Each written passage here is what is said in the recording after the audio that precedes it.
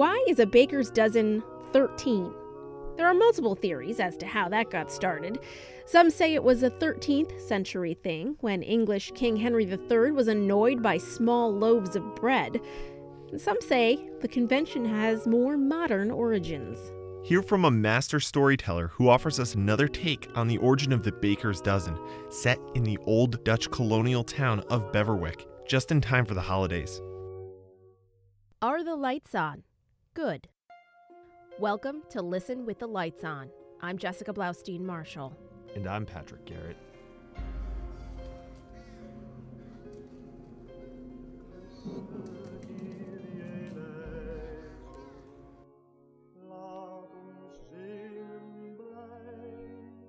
Imagine, if you will, the smell of fresh baked goods wafting out into the streets of 17th century Albany on a fine December day. Master storyteller Jonathan Crook tells us the tale of the baker's dozen.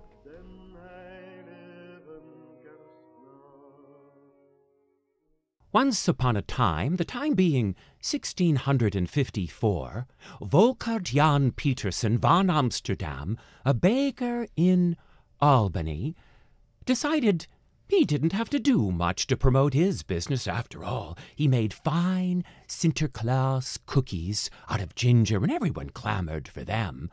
And as he was sitting round in his shop late one December, imagining all the profits he'd be making from his cookies, the door opened, and in walked a frail-looking, ancient and bent old woman. She seemed to have wrinkles on her wrinkles. She looked right up at Volkert and demanded, "A dozen Sinterklaas ginger cookies." "Oh, indeed." Well, Volkert packed up and gave her a dozen, and she looked upon them and frowned as if she'd been given toads or frogs. "What? This is not a dozen," says she. "What do you mean it's not a dozen? Why, there's a dozen right there. 1, 2, 3, 4, 5, 6, 7, 8, 9, 10, 11, 12. 12! Cried the little old lady. "Only 12? Where's the last of my cookies?" "Well," says Volkert, "a dozen. It's only 12. "No, there must be one more." "Well, if you want one more, you will have to pay for it." "I will not pay for it." "But you shall."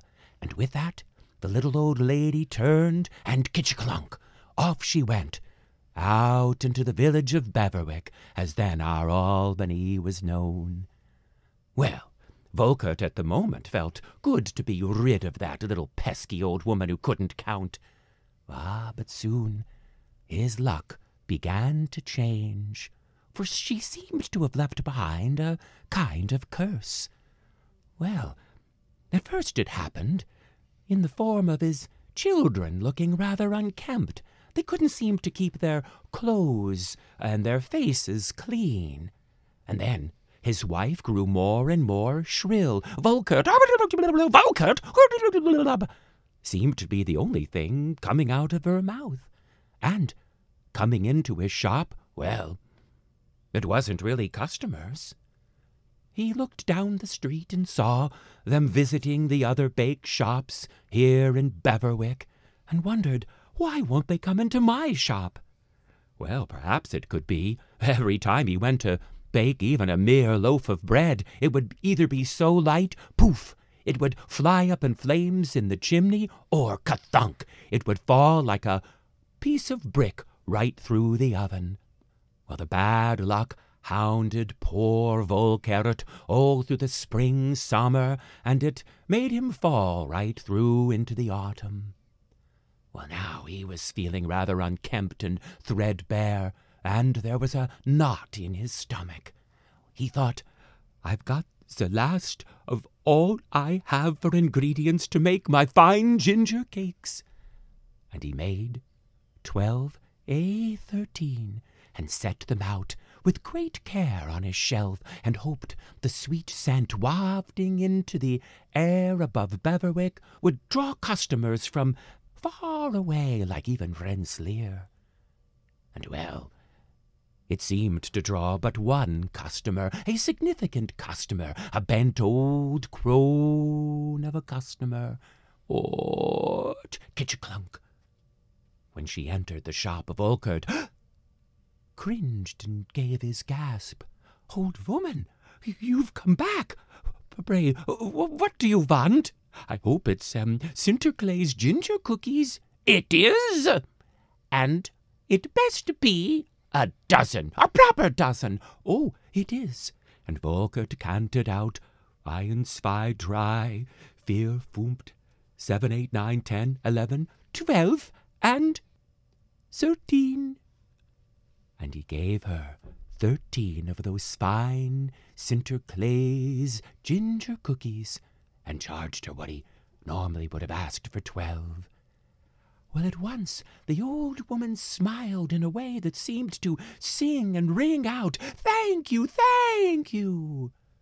You will now find, being liberal and generous, as was old Sinterklaas on the cookie, will serve you well." And whoosh, off she went. And for a moment it occurred to Volkert that he felt like he was in the presence of old Sinterklaas. And from that time until this time, not only did Volkert make a baker's dozen 13, but soon all the other bakers in Albany and beyond did the same. We now can thank Volkert and that strange little old lady for bringing us the extra benefit of the baker's dozen. That's a great story. It is one of my favorites. Now, you mentioned prior when we were talking before we turned on the mics that this story is largely a legend, but there's some little fact attached to it. As always, yes, a legend means, of course, there's always a little kernel of truth, or in this case, a little flower of truth, I suppose. The fact is, when Peter Stuyvesant became the Director General of the colonies, about the time of, a little bit before this story is set place in 1654, one problem occurred with the bakers. They feuded with each other about who would set the lowest price, and they kept trying to undercut the other and drive one out of business. So they finally got Stuyvesant to set a price for a loaf of bread for the famed Oly Koek, which became our donut, really, Oly cakes, and of course the cookie. We have cookies, especially in New York and in the States, because that's the Dutch word. In Great Britain, they know them as biscuits or biskies. Huh. So that indication of a problem with the bake shops, as solved by Peter Stuyvesant, shows that there could have been some rivalry, which would have prompted a baker to add an extra loaf of bread or cookie or Oly Koek to his order when people got 12. So I feel it's plausible the baker's dozen rose from that clever businessman right here in Albany back when it was called Beverwyck. The number 13 obviously has a lot of bad connotations throughout legend lore and what have you. How does that play into things? Is the number 13 resonate at all as a bad thing in connection with this story? Well, here it gets transformed. It was initially a bad thing because of the bad luck brought to Volkert when he refused to give the little old lady the extra cookie. But here it gets turned around on its head, which is one thing that happens during, the Christmas time, or the 12 days of Christmas. Traditionally, there was a time when a pauper would be made 12th night king and would make things all topsy-turvy. So that kind of happens with the number 13 becoming, here in this instance, a bit of good luck rather than bad. Thanks for joining us. Listen with the Lights On is a production of WAMC. Our theme music is Grizzly Reminder by Midnight Syndicate. For more spine-tingling tales, check out our podcast or head over to WAMC.org.